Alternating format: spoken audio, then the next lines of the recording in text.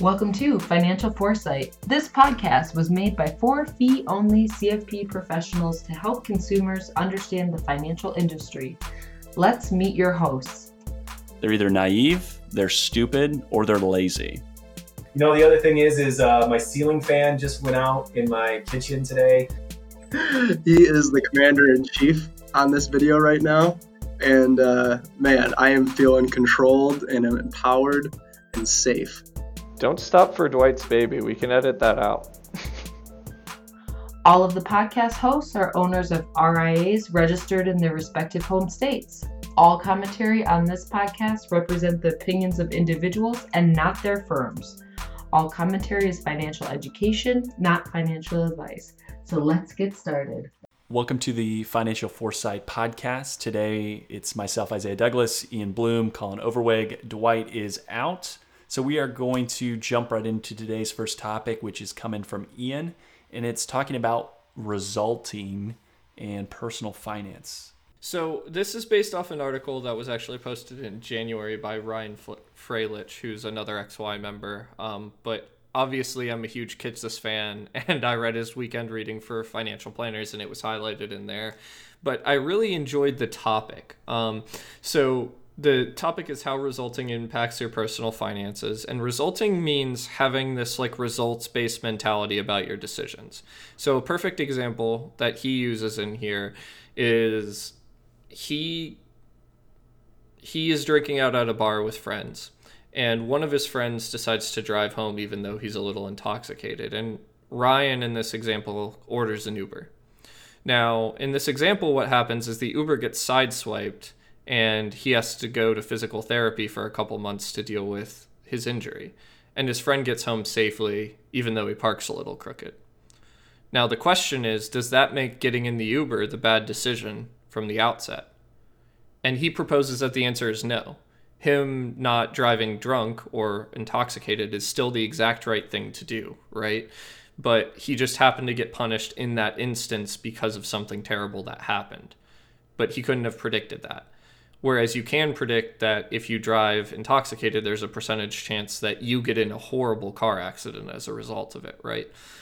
And so this whole idea as applied to finance is making decisions knowing what the odds are to the best of your ability is still the right thing to do, even though sometimes those decisions don't work out.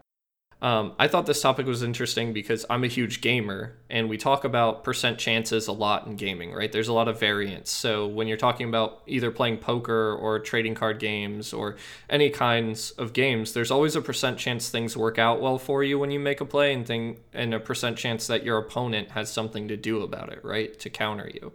And so results-based thinking is always something that people fall into a trap of, like, oh man, if I had just known, I would have drawn that card. And it's like, but you couldn't have known that, right? There's no way for you to know that, so you have to play to the best of your ability with the information you have available. Yeah, I think this is extremely applicable in just life in general. Yes, financial planning, but to your point, gaming, and a lot of this post was really relied on for Annie Duke's book titled Thinking in Bets, and she actually was a national champion in poker, and just is a really great author, and talks about our biases versus how the results were from our decisions, but then going back and trying to really understand, well, was that actually the best decision? I think it's so interesting. I mean, you can say this for so many different things. Like, if you have a aunt or uncle that smokes a pack of cigarettes per day, but they live to be 95, and then you have your other aunt and uncle that, or person that that eats healthy and does a great diet, exercises all the time, and dies of a heart attack. You go, oh well, obviously smoking has nothing to do with it, even though all the science and research points that it's terrible for your health. That's completely what we're trying to accomplish with our clients, is really making sure that we can work with them and say, okay, what is the best opportunity for you to get from point A to point B? And if I can either help you increase your odds of success, or even help you feel more confident in your decisions, that's really what our job is to do. And sometimes those decisions don't always work out, to your point, Ian. But really, we need to make sure that we're thinking about how we're making decisions, more importantly than the results, which is a really difficult thing to do because we live in a results-oriented world.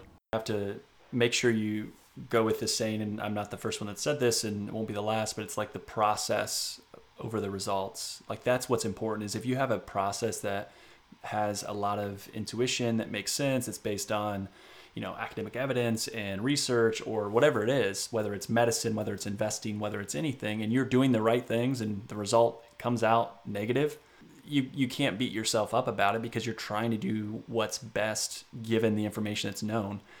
We've all probably been somewhere and had someone say, oh, well, I bought this penny stock and I made a ton of money. Like, congratulations. Like, how many did you buy where you lost all your money? Right. Yeah, tell right. me That's about the 1 in a million odds, right? Tell me about that. Or, oh, I got into cannabis, before everyone else did. Or, hey, I bought Tesla when it was $35. I remember reading about Tesla when it was $35. I could say, oh, I should have bought it. And if I would have bought it, that would have changed my life. No, like at the time, it was a company that didn't make any money, and it's competing in an industry with a lot of other players that are well established, that have their costs under control and can deliver the vehicles on time. Now, today, you could have made money in Tesla. We could go all the way through, but does that mean it was the right decision? No, probably not, because at the time, if you pick an individual stock and say that you're going to make a significant investment to make a ton of money, it's probably not a very prudent decision. Right. For all the companies that have a lot of hype and do really well in the long run, there's at least as many companies, if not twice as many, that have a lot of hype and don't end up being worth very much in the long run, right? So you can't always just assume that because you have some information, you're going to win. You just have to make the best decisions given the odds, which is where topics we harp on all the time, like diversification, come in, right? What's the best way to increase your odds of success? Well, taking more bets for the same amount of money, because some of them are bound to work out, right? So it's that kind of thing. I really like this topic because I think that any action you take in life, to Colin's point, you can go back and say, if I repeated that action 100 times, what would my results be?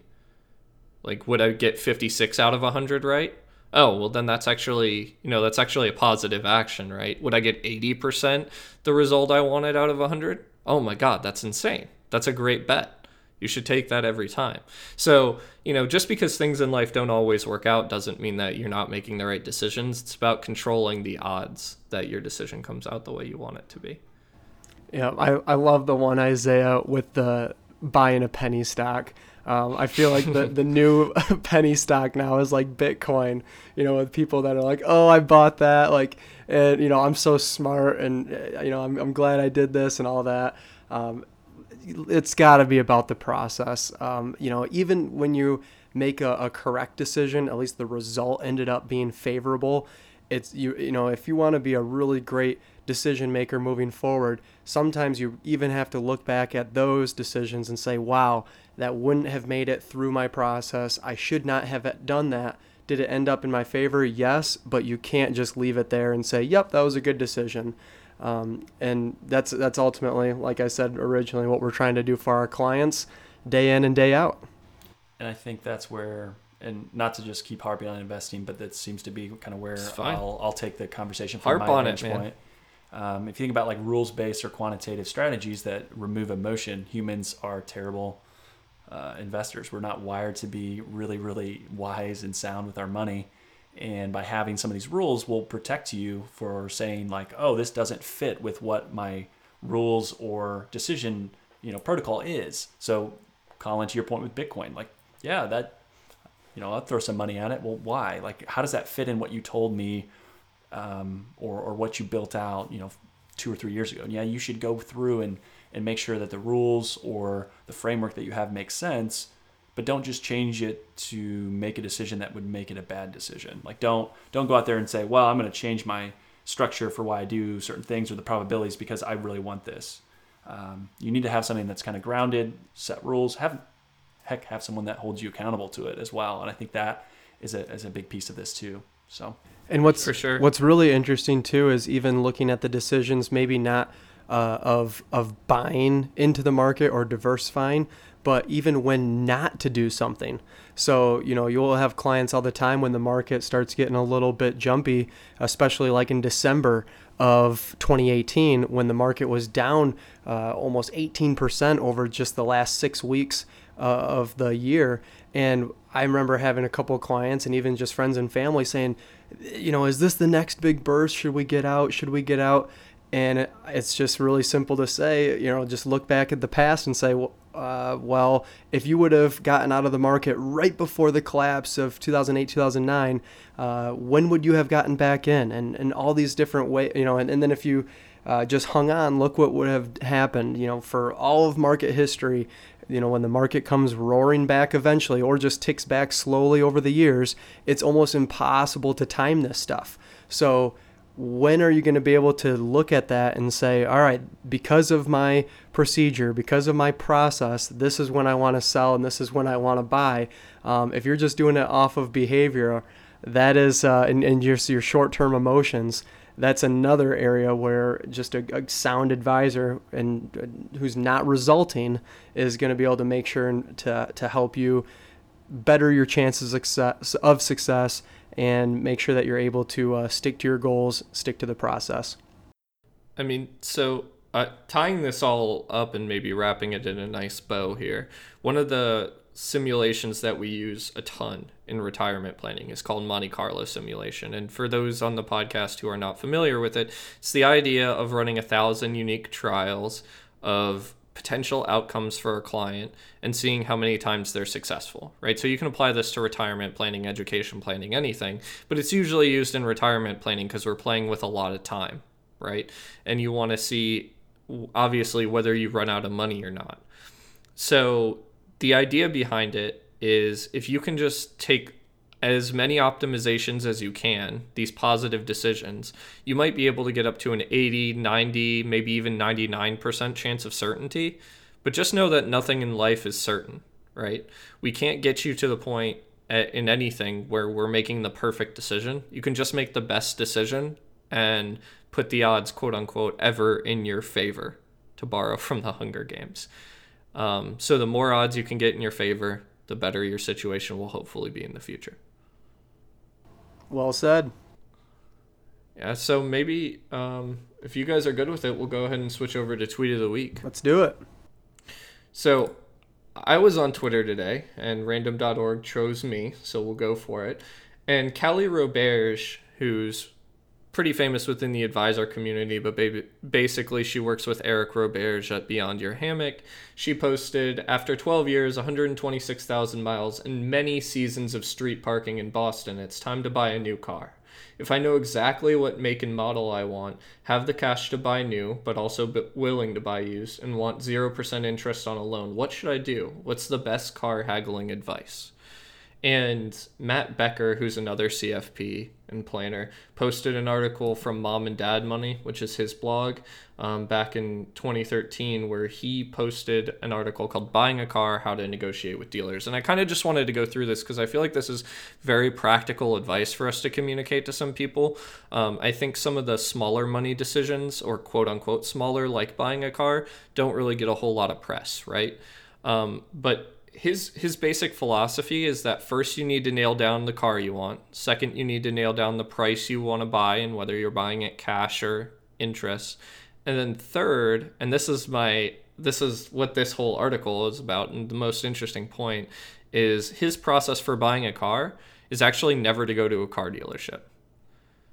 He emails a list of dealers that he knows have the make and model and asks them for their best quote. And then if they won't give him a quote, they're off the list. And he just builds a spreadsheet with all the potential out the door prices, right? So prices including taxes, fees, all that kind of stuff. And then he makes a decision on the car he wants to buy there. And by the time he's walking into the dealer, he's already got the price. He's already figured out what the financing is going to be if there's financing. And he's walking in to buy it, not to test drive it, not to be sold anything. And I thought it was a really interesting process, right? Because it's very counter to what the dealers want from us, because they know if we're on the lot, we're way more likely to buy. And it's also, I think, a very effective way to be able to shop the market. What do you guys think about that?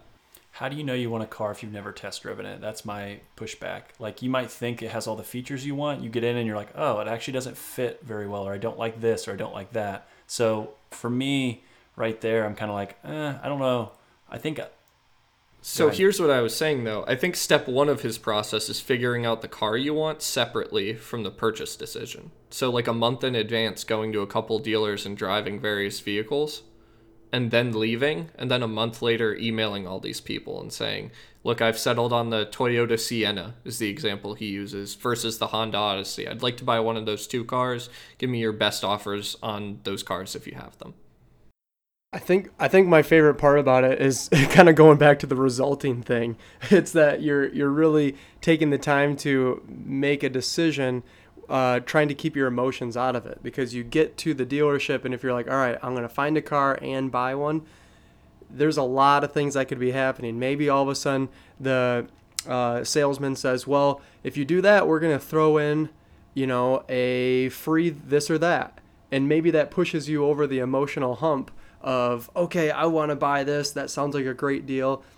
And you really didn't take the time and effort to figure out exactly what you wanted to do. So I feel like just that process could be applicable to a lot of different things, where you're taking the buying decision separate from the picking or the choosing or the sorting decision. So yeah, go out, test drive a few cars, get it down to your favorite one or two makes and models and years, and then once you have that, now you can shop around of who's got what on the lot. Maybe you can find one that has a really small little ding in it or has a few extra miles, and that disproportionately offsets the price, and now you're able to find a good deal.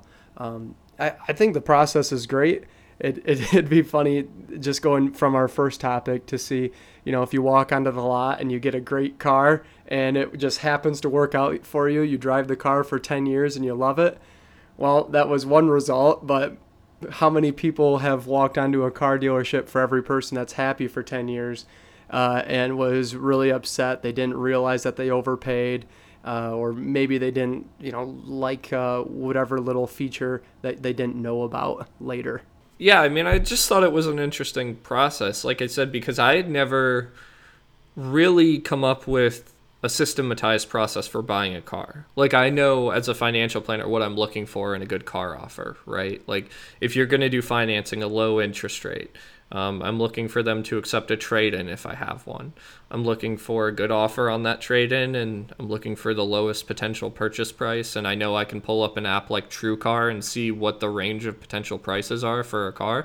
But I had never really thought about taking the human element almost entirely out of the equation by doing most of the correspondence via email, so that you can actually just spreadsheet the whole thing and do that. I thought it was a really cool system, because like, I'm such a behaviorist, and I know that I make way better decisions if I'm sitting in my office at home staring at my computer screen than if I'm, walking into the sales environment. So. Yeah, the other thing to think about is typically quotas into the month, into the quarter. So you might be able to strategically think about starting at the beginning of that month and get some people knowing that you're looking and see how much they'll work with you that way. That's a good idea. I almost think a phone call over an email, because people are just going to be tire kickers through emails. And if you call, maybe you're a little bit more serious and just ask, and then just be like, I'm really interested. I'll buy, but I need to know what it is. And I'm going to call 3 or 4 other places. And if they're serious, they'll play ball, and they'll know that you're more serious picking up the phone, because in today's day and age, it's so easy to email. And I think you might just get some people that'll ignore it. So that's a fair point. I also would, wonder whether one is more effective for some people than the other. Like, for instance, if you're particularly introverted, the email side of things might work better because it might take out some of the social pressure. I know that, for instance, not to knock on my wife too hard, but she's a huge introvert. And so going into sales environments means that she feels pressured to give people what they want right away. And if the person that she's trying to acquiesce to is the salesperson, giving them what they want means her buying the thing, right? So I would guess it depends on personality type. I'm pretty extroverted and I'm pretty comfortable in that sort of environment, so I never feel that sort of pressure to the same degree, but I know some people do. So it might depend. Like the phone call might still have that kind of sales pressure for some people. Yeah, I feel like I'm pretty emotional that way, or at least when I just get fired up, I can get gun-ho on an idea, and it's like, all right, I just want the car. Yeah, I'd probably walk out with like the fully loaded car and like, yeah, but dude, look at like the moonroof, or throw some bigger tires on there, whatever the case is. So I feel like if they got me like all revved up, and yeah, I'd get ranting with the sales guy about some make and model, and he'd be like, oh yeah, we got to get you hooked up with these. I'll give it to you, 10% off just for you, bud. And I'd be like, oh yeah, you're right. So for me, I just need to make that decision separate from emotions, so that I don't get too excited about something. Yeah, I think that's where the separation from the dealer comes into play. I think the final thing that I would say on this is the buying the car is the transaction. It's not a relationship. And I know I've struggled with sometimes if you're going to have something that's like ongoing, or there's like the value proposition from someone is different, you're not always going to be saying, what's the lowest price here, right? Like I think, for example, there's financial advisors all over the map as far as what they charge. More does not necessarily mean better, but you could find someone that could really take care and solve an issue that you might be paying them more, but the value of that advice is worth a lot more. And yes, that is absolutely like self-fulfilling as far as like what we do in encouraging people to not make that decision on price. Yeah, you might be a little biased, right? Yeah, so it's super biased, but there's other areas where I think it can make sense as well. But yeah, if it's just a transaction, just like a mortgage, like are you going to say, oh, well, this rate's higher, but I like them? Like you're not talking to that mortgage person every month when you pay. So you're going to have certain things in your life where it's a transaction and you want the lowest cost. There's going to be other times where it's more on what value that you get for it. Yeah, like a fee-for-service model is very different than a fee-for-transaction model, right? Like you want the person that you're getting an ongoing service from to be somebody you trust and relate to, whereas like you were saying, if you're just going to buy a car and probably never see the salesperson again, whether you like that salesperson or not, it's kind of irrelevant. So true. No offense to the salespeople. I mean, they provide a necessary part for the dealers, but they're not really going to be there when your car breaks down. So true. All right. Well, I think that's probably a good spot to wrap up for today. Does anyone have any closing thoughts? Make sure that you are not judging your decisions based on the results. As crazy as that sounds, do your best to try to think about what would be the highest probability of success, highest probable outcome for you to achieve, and continue to stick to those rules, those guidelines, and then over many, many decisions, you're going to end up way better off. All right, and when buying a car, make sure to systematize the process, because you'll probably come up with one of those better outcomes by following the process, as opposed to just walking into a dealer that has the car you want and walking out with a car, right? So anyway, hope you guys have a great week. Thanks so much for listening. We hope we were able to make you laugh and allow you to learn something. For all inquiries and questions, please email financialforesight@gmail.com. If you're on Twitter, feel free to give us a follow and ask a question there as well. Remember, the podcast is for general information and entertainment purposes only, and you should not consider what we've talked about investment or tax advice. Please consult your professional team before implementing anything we talked about. If you're enjoying the show, please subscribe on Apple Podcasts and maybe leave us a review. We'd love to hear from you, and thank you so much for listening. We'll be talking again soon.